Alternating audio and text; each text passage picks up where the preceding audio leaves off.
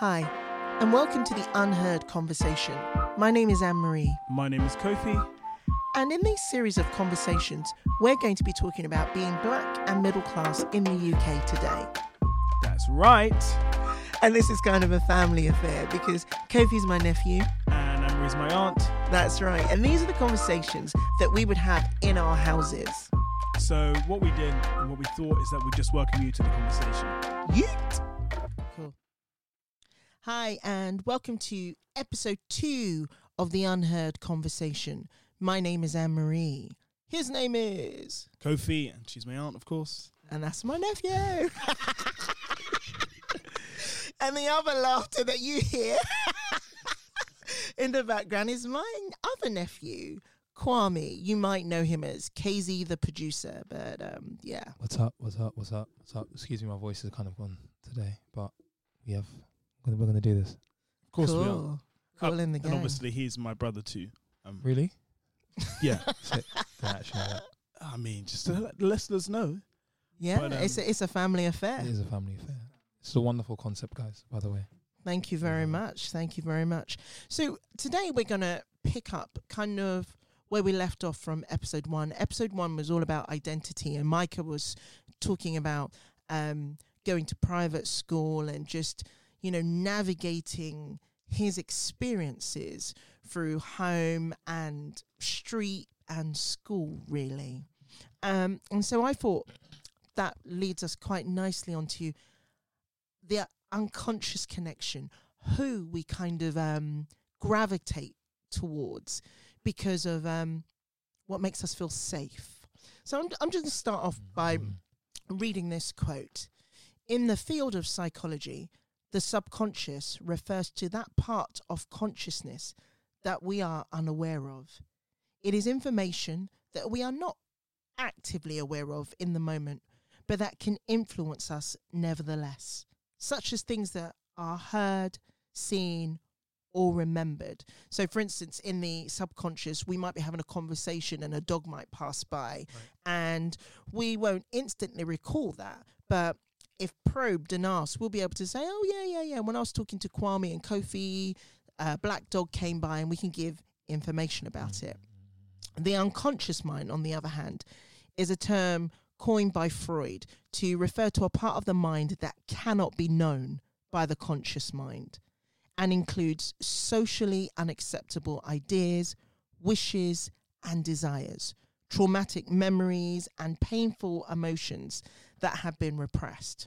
There was a lot in episode 1 that was quite painful and, that had been repressed. And I just want to talk about today. I want to just dive into, because of our experiences, who we gravitated towards growing up. So I'll kick this off to kind of make sense of it, right? So I went to a school where there was mainly lots of white people and there was a few black people there. And then when I left, I went to normal college, and it was the first time in my life that I'd seen thousands upon thousands of people, or not thousands upon thousands, but loads of people in one building. In my school, there was about 300 tops, yeah? And then there was loads of black people. And then there were loads of white people, and there were the goth, and there were the this lot, and there was the that lot, and the other. And I could choose who I gravitated towards. And so the first time in my life, I gravitated towards like the black lot at college. But then within that, I then realized, well, I didn't realize then at the time, but I then gravitated towards people who were kind of like me in a sense, that kind of had the same upbringing at home. This sounds really bad. But You gravitated to other black people who had the same upbringing that you had at home? To other people? I would, other black people, mixed race and black, that were like me.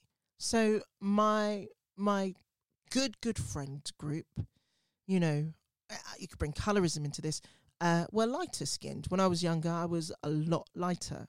So I gravitated towards really light skin and mixed race people.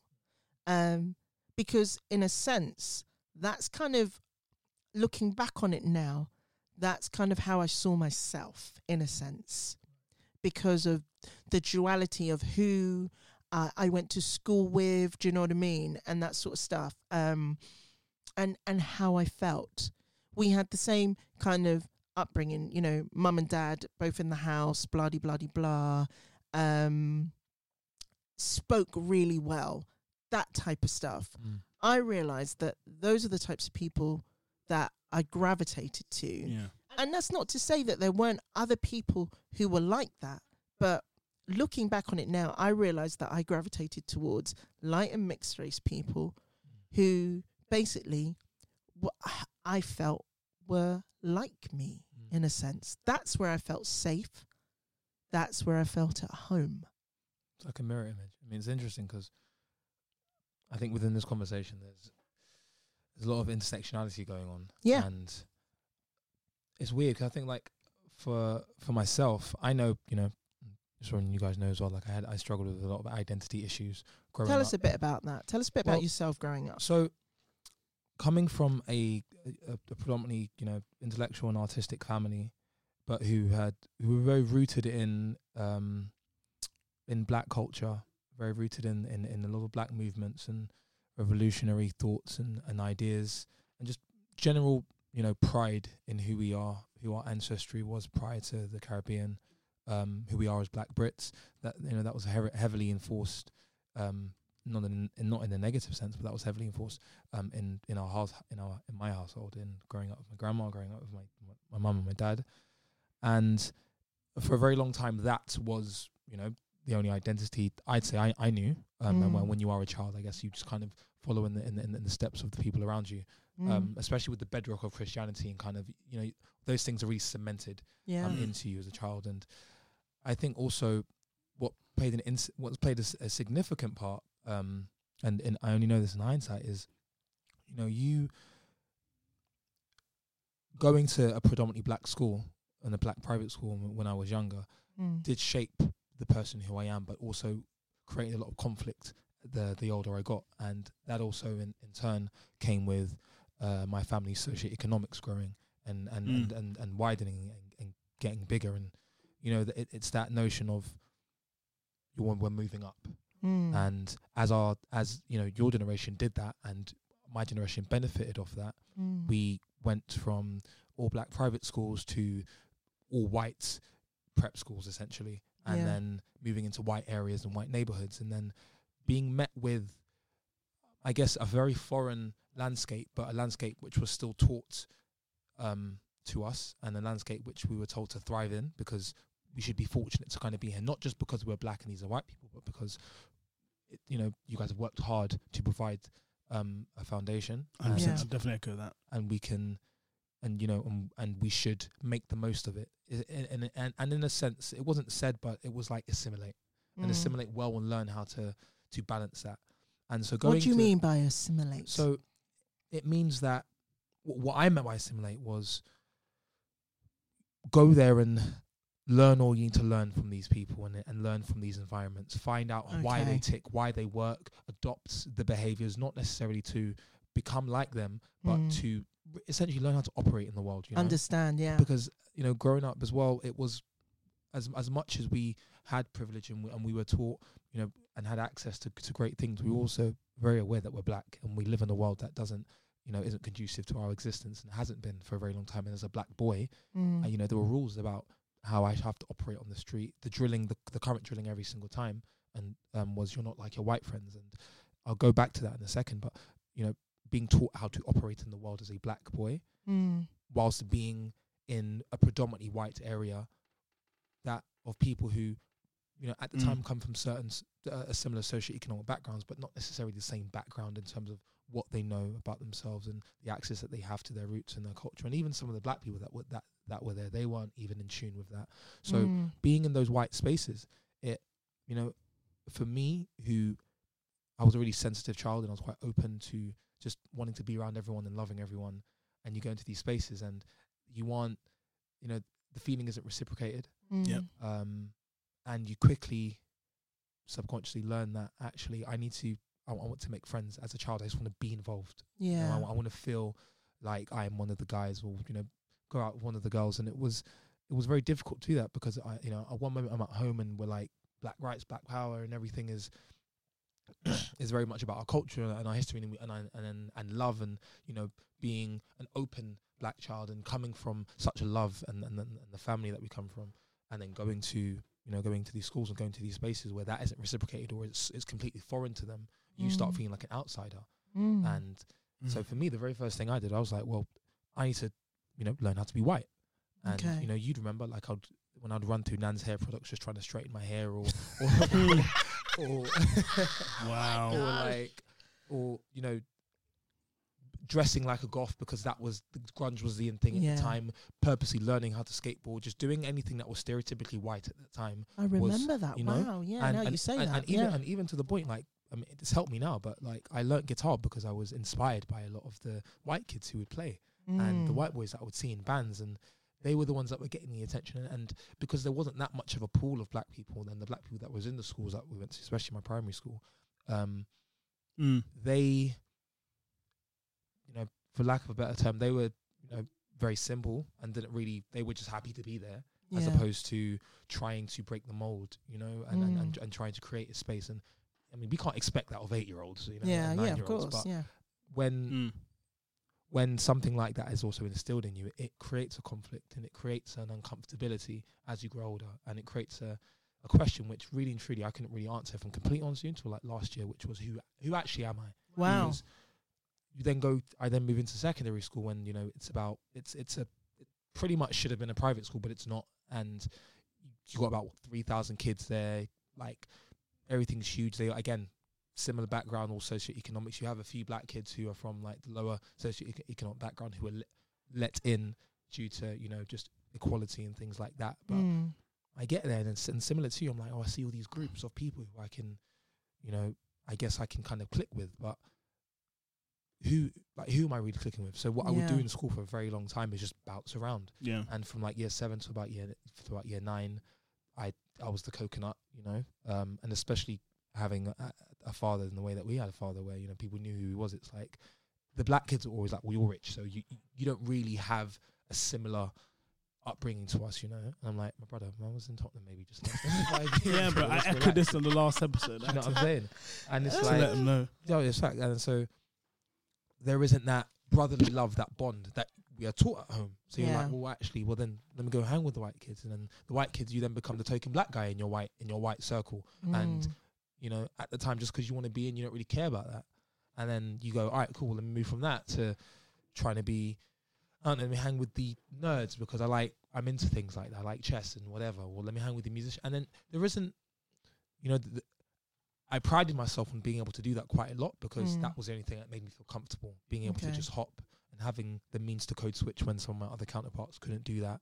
But you lose a sense of self in doing that because, you leave, and the only part of my identity I could really hang on to is my creativity. And that's what a lot of people know me for, as opposed to me looking at myself and going, like, this is what makes Kwame, this is what makes up Kwame, and who I am. And even getting to a point where I said to myself, I need to be more black, because... So what does that mean to be more black? Well, this is it. Yeah, we've been struggling with this across going through those notions, because I still don't have a concrete answer. But what I do know is that black is full of flavors. It's a spectrum.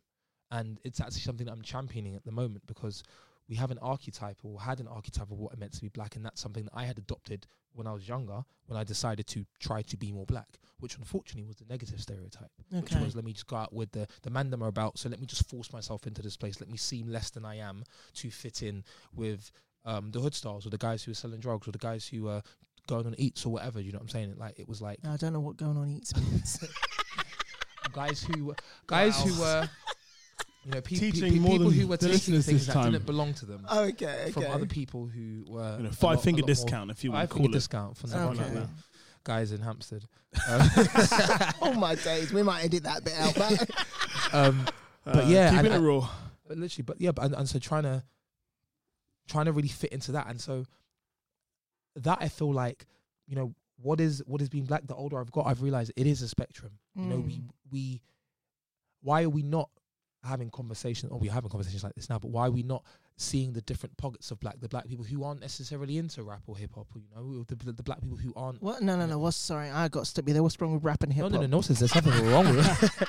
There's nothing wrong with rap and hip hop. I don't know about trap, but like again, taking music is just like a base point to kind of identify people. It's like you have black people who love contemporary jazz, or who like to go to the park and just sit down by themselves, or who like to go and have coffees and do things that wouldn't typically stereotypically be black. Basically, he's trying to describe me. But even you is a good example, because it's like sipping on your Timrit latte right now. Like, it doesn't have to make you. It doesn't have to take you out of your culture to just do the things that you like. And black people for a very long time have been, the what I call the black other has been undermined quite a lot. Still to this day. Still to this day. I mean, look at it like this. I was even having conversations about people when the elections were on and stuff.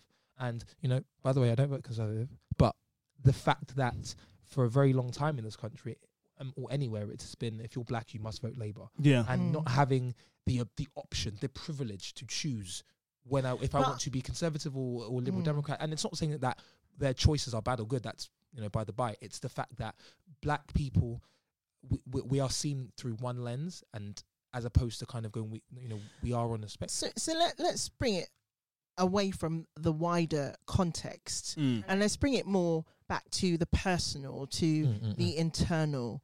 So growing up, when you had that conflict of identity, that crisis of identity, who did you see yourself in? Who did you navigate to in your friendship groups? Who did you feel safe with? So post school, let's take it from post school, say 16, because that's been quite a pivotal point on our series of podcasts, the age of 16. So say post 16, who did you see yourself in? Who were you comfortable with?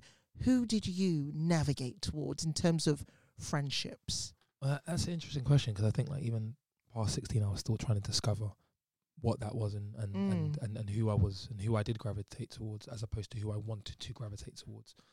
But I think even pre-16 and even now, it's like I always gravitated to those who felt like they were on the margins of being included or being involved and being in, but they still had an interesting quirk about them. So it could have been that, they were the weird artists, but they were excellent at what they did, but they still didn't fit into any particular group. Like, I was always like, who's the odd one out? Because I know that we're going to relate on some level, and I don't have to perform when I'm around these people. So psychologically, you felt odd. Absolutely. You felt like the odd one. Inadequate, super odd, not knowing.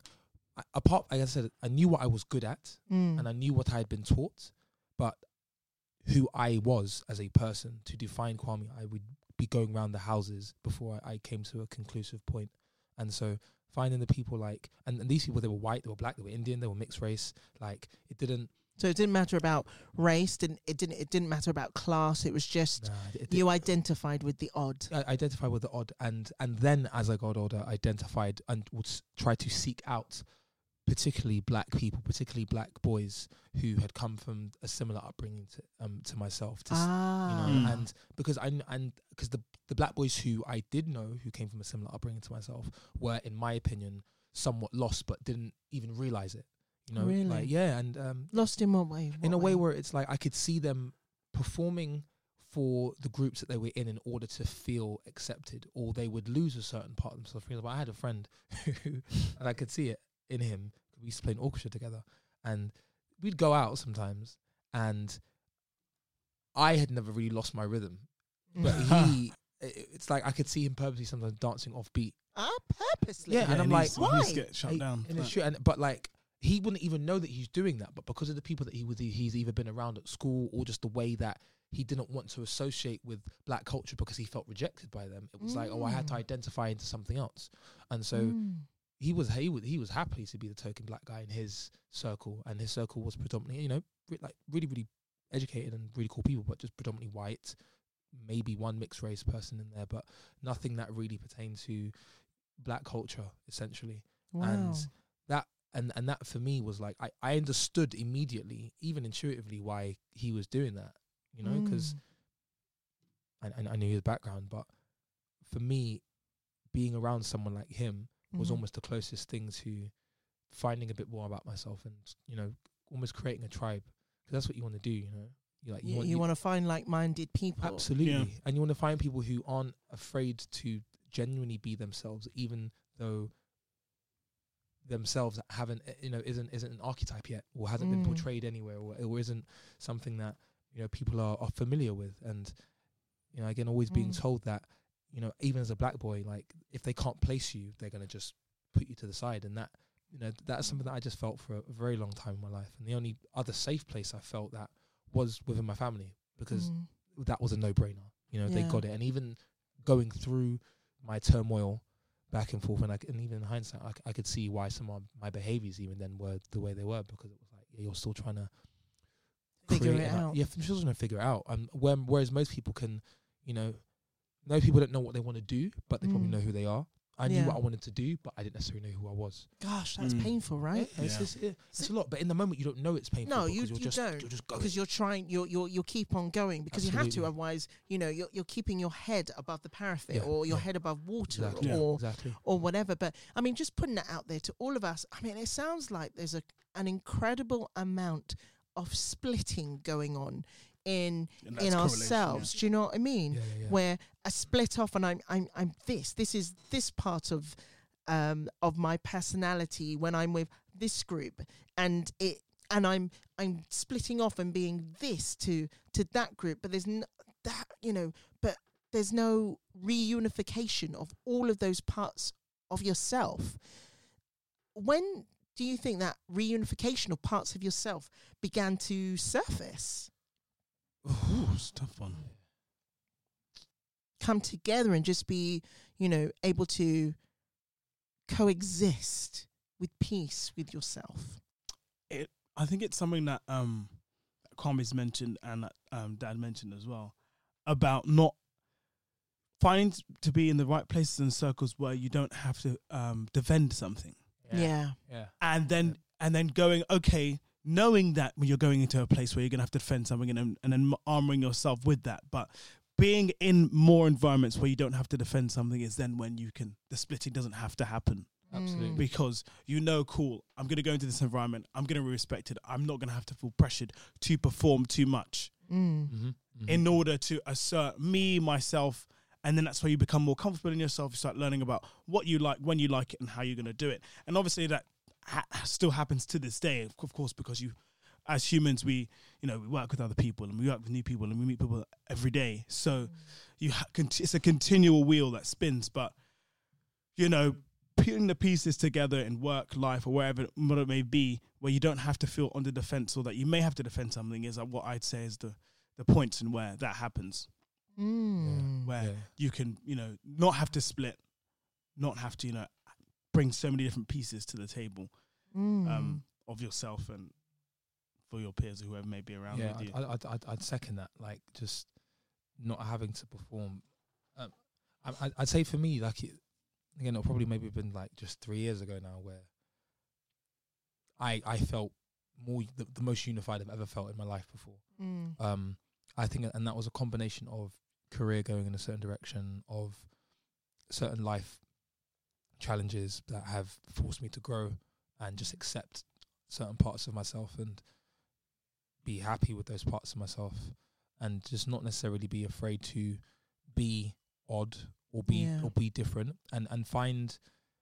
I think when I found out that it's cool to be, very different. I know it sounds cliche, but I mean genuinely. No, you embraced your oddness. Absolutely, and found solace in the quirks and all the idiosyncrasies, and found, there's actually a way to make a brand of this, or to to improve your career and the things that you love and the people that you want around you. It's like, actually, cool. Yeah, I'm open to whatever change is going to come in my life now, but where I am at right now is fine, and I just want a level of peace, and then that's all I want. So once peace of mind becomes the goal and becomes the priority, you start trying to figure out, trying to find things and find people and find spaces where it encourages that a lot. And that is exactly, like, that journey is what I've been on in terms of just finding that inner peace, because that inner peace and that peace of mind is the thing that will kind of balance out the conflict. And it's always going to be there, but it's how you're dealing with it and dealing with it a lot better. And just allowing, God and the universe to work and just bring those people into your life, because what happens with internal conflict and identity crisis and things like that and subconscious is that subconsciously you are fighting against yourself to fit in or to be somewhere, because you want the pain to go away, but you want to feel safe, you want to feel wanted, you want to feel involved, you want to feel loved at the root of all of that. And it's a human thing. Like, we are subconsciously we're looking for the things that make us happy and the things that create the safeguard around ourselves, even if we don't know it. And I feel also becoming a lot more emotionally intelligent does help with that, because then you start to understand the whys even more, and and you're cool with them. You genuinely accept it, and you put yourself in a position to work on it for you, not necessarily trying to perform, as Kofi was saying, for other people in other spaces. And working in an industry where I work, where it's very almost encouraged to be performative, that almost can set you back, in terms of your life journey and in healing that conflict.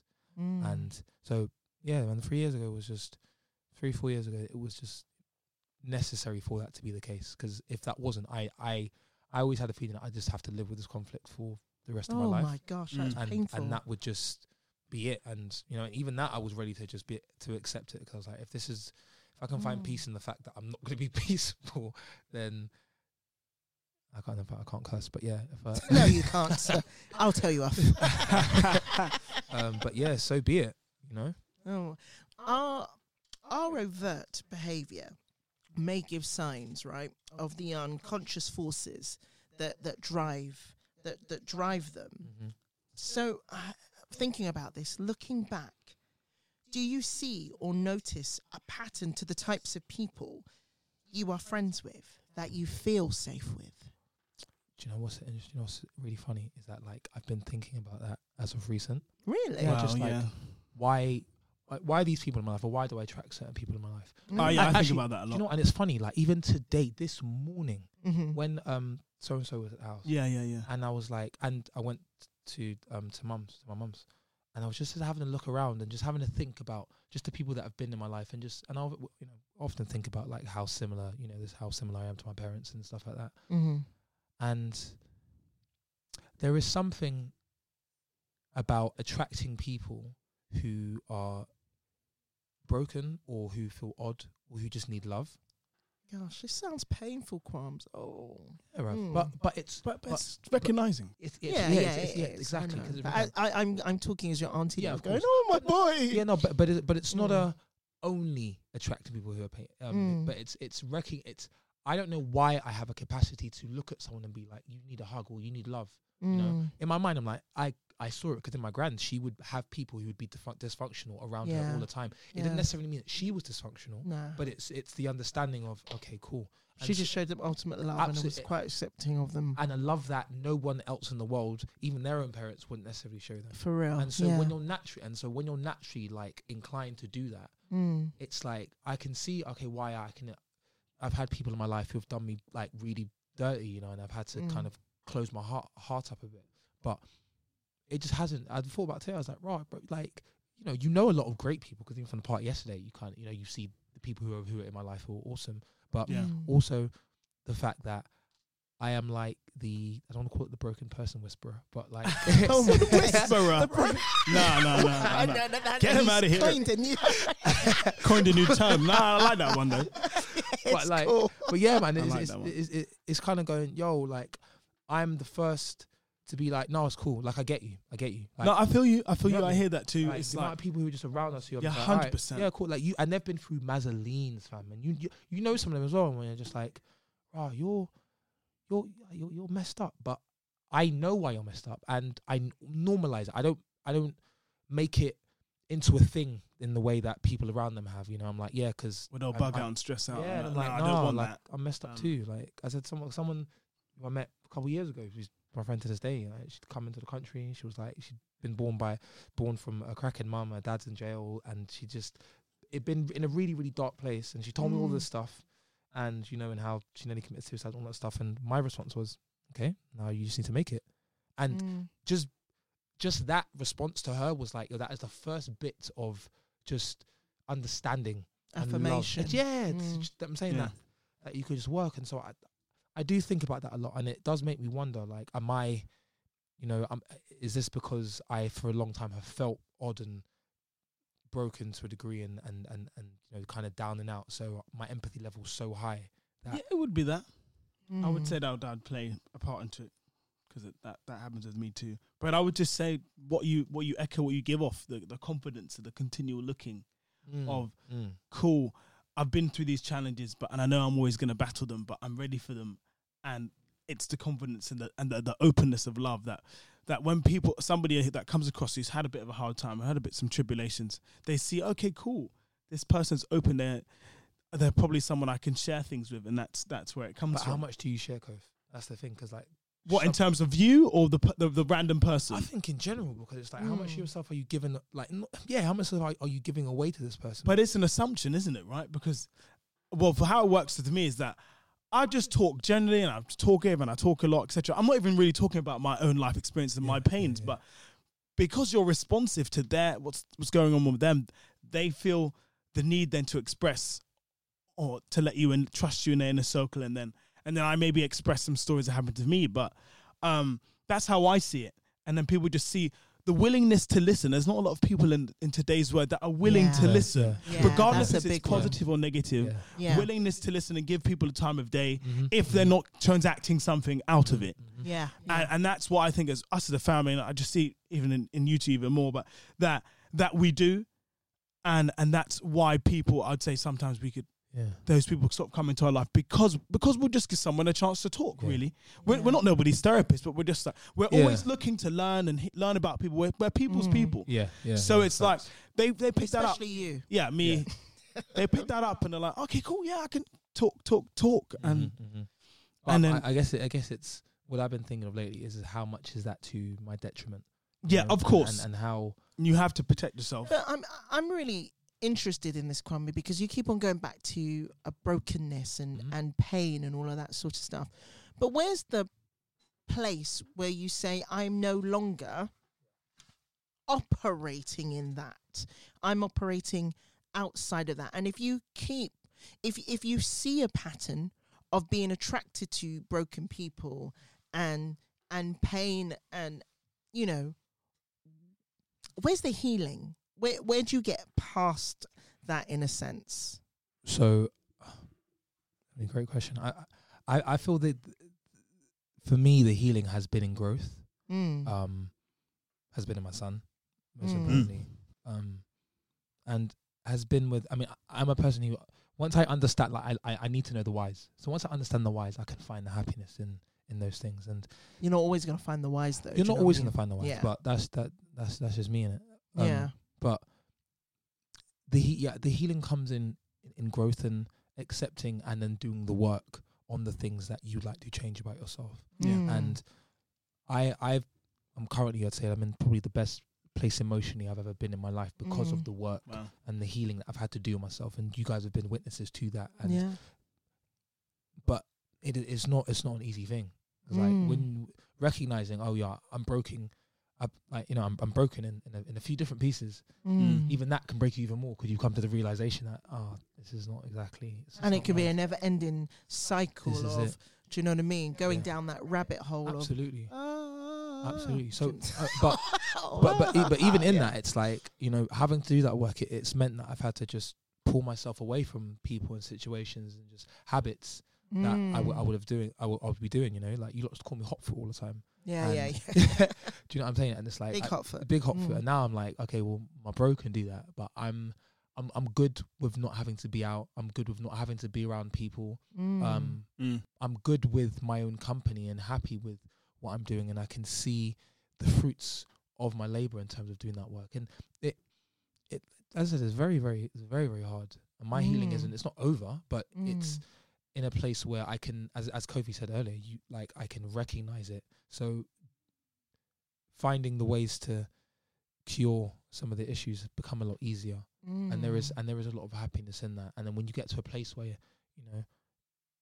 I can actually, like, for example, this year I turn around and was like, yo, I've been consistently happy for a year and a half, with just life being life. You can have your off days, but we're human. But generally, kind of being like, yo, cool, I'm good. This feels nice. This feels like it's in the right direction. And I feel like a lot of human beings, when we're on the right track with things that we want to do, we naturally have that new sense of urgency and that new lease on life that just gives us just a bit of that fire comes back inside you. But it doesn't, like, not everything goes away because you're products of like your environments and stuff. Sure. But you learn how to manage them. Yeah. You learn how to, if you need to get rid of them, you learn the best ways and the best techniques to do that for yourself. Yeah. And if not, just real genuine self-acceptance. Not, I see quotes online about self-love. That's interesting. And stuff, self-acceptance. Yeah. And all those things.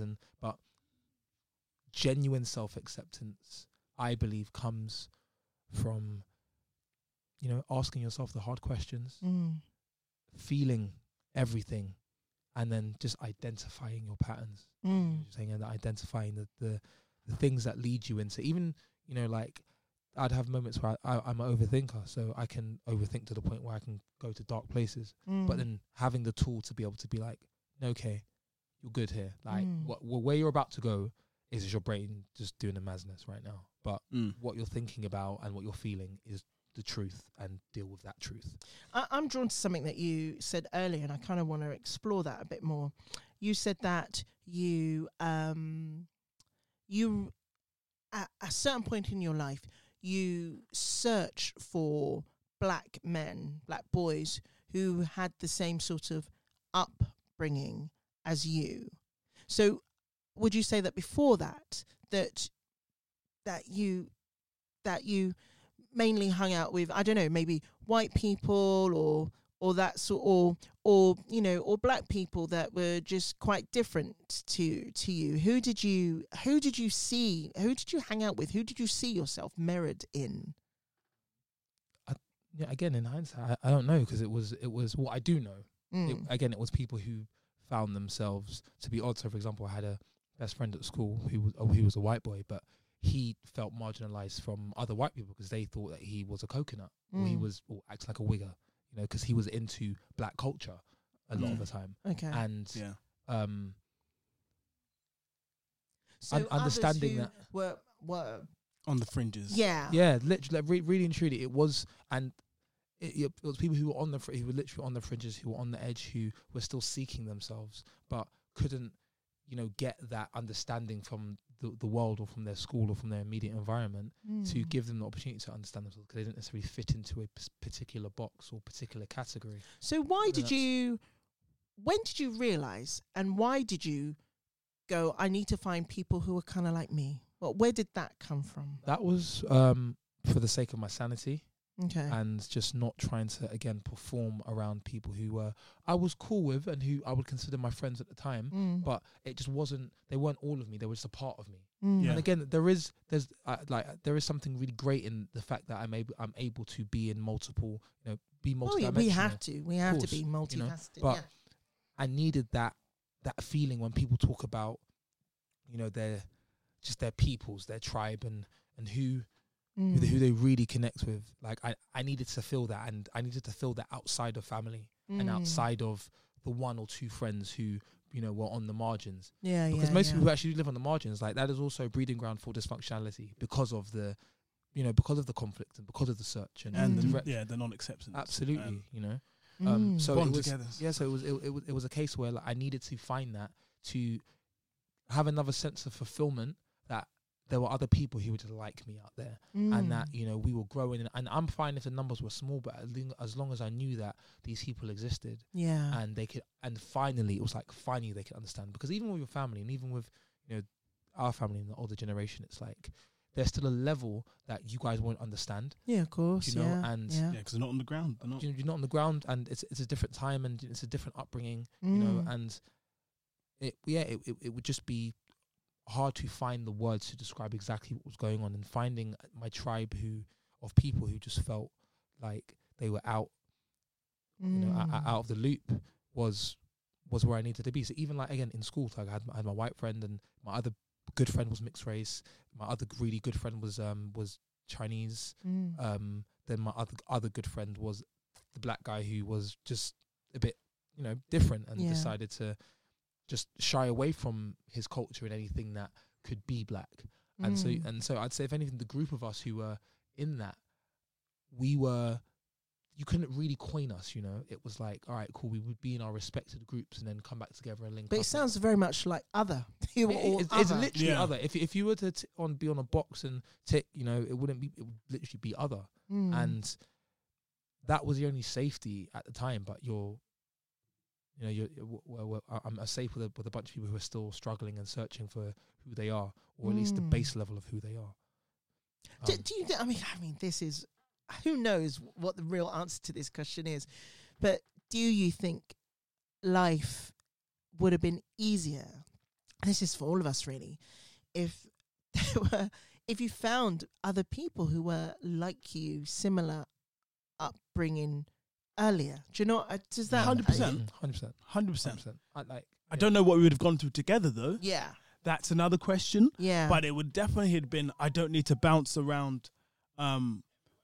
Is that not yours? Bounce around friends, bounce around, you know, people, and, you know, trying to find like-minded things that we talk about or do, etc. It would have been a lot easier if I found a group of friends that were cool, their families were cool, because that's what other people do, and they don't really have. Everyone has problems, but they didn't really seem. There are people that I know and I've seen they've been my friends at point, but they've had friends that have stayed their friend for a very long time. Yeah. And that's either because of their family friends or just because they got on from early and I just know, and they're still friends to this day. Yeah. And they're like the diehards. Yeah. And it's like, I can kind of see where they've come from, where their trajectory's gone. And most of the time it's been good. Obviously some of them hasn't, but that does happen in life. But again, do you know what? Saying that, I'd say not if I did have that case and it was easier for my life, and obviously not going through those pains and those tribulations, but I'd think I'd be a different person, and I wouldn't, maybe not until maybe I was a bit older and started working, etc., been able to adapt into different environments as I've done. Okay, because I agree with that, and being emotionally intelligent, available for myself and for others, and being able to read people a lot as I can do now, if I had one group of friends. Yeah. And just, again, as well, just culture. I think I'd be, less culturally open. Yeah. Yeah, yeah. No, I definitely get what you mean, because I think I'm so much more richer as a person from having had different, and to be quite honest, one thing that my upbringing has given me is that I'm interested in people. So you guys know I watch a lot of Korean stuff. I'm interested in what makes people tick. I'm interested in why that culture is like they are. And that's because I had to find my own way in life. I had to find out who I am, because, you know, I'm completely different from my parents, and my parents' upbringing, you know, and my upbringing are completely different. And I had to find, you know, my way. I had to navigate my way in this country. And so basically, I think I am so much richer from, you know, having had that experience growing up. But what it did make me do, you know, for a certain length of time is that I was lost. I was very lost, and I had some very angst-ridden years, you know, trying to figure out who I am and am I black enough? And, oh my gosh, I've got too much white friends. I need to get more black friends. Or I don't have any Indian friends. I need to get some Indian friends. Or I don't know about this Asian culture. I'm talking about like Japanese, Chinese, that sort of stuff. You know, bloody, bloody, bloody, bloody, blah. But it really was a case of me, you know, I navigated subconsciously. I realized that I navigated to what looked more like me, because I felt, Kwame, I'm very drawn to your words of other and odd, because that's how I felt. I looked like my cousins, I looked like my friends, but my experience of growing up was entirely different to them. And so I sought my community from who I felt not looked like me, but was closest to me, who I felt safer with. Yeah. And that was a painful part of my experience, I have to say. It was, I grew tremendously, and it's made me who I am today. Mm. But it was painful. Would you say that there was a point in your growth and through that painful growth where, you were on the fence, you could have gone one way and just either gone off the rails, as opposed to growing and actually growing into yourself? And I don't think no, my mum, that was an option for me. I don't think that was an option, but I mean it was. And no, that wasn't an option for me. I have to be honest. I knew that I had to figure it out, and I was determined to figure it out. Yeah. And I read books, and I had conversations with family and like-minded friends to help me. And I mean, what it took for me, I said this earlier, to kind of finally get to that place where I was okay with myself, was I had to take that. I took that journey to Ghana, and I went to the place where my great-great-grandfather left Ghana. Yeah. So, yeah. But I just want to kind of just say to everybody out there, I just really want to say thank you so much. I think this episode has left more questions than answers.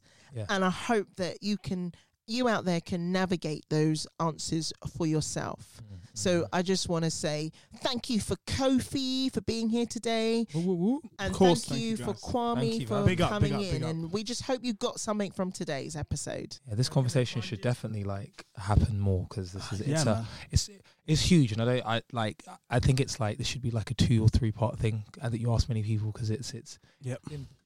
We're definitely going to do a series 2. Oh, absolutely, man. Absolutely. Definitely will be. You can find me on all socials. That's where KZ did it on Instagram. KZ did it on Twitter. I don't have anything. At KZ. At KZ. Check the streams. Check Google. Check Google. Check them. That's it, and that's been episode 2 of the Unheard Conversation. Peace.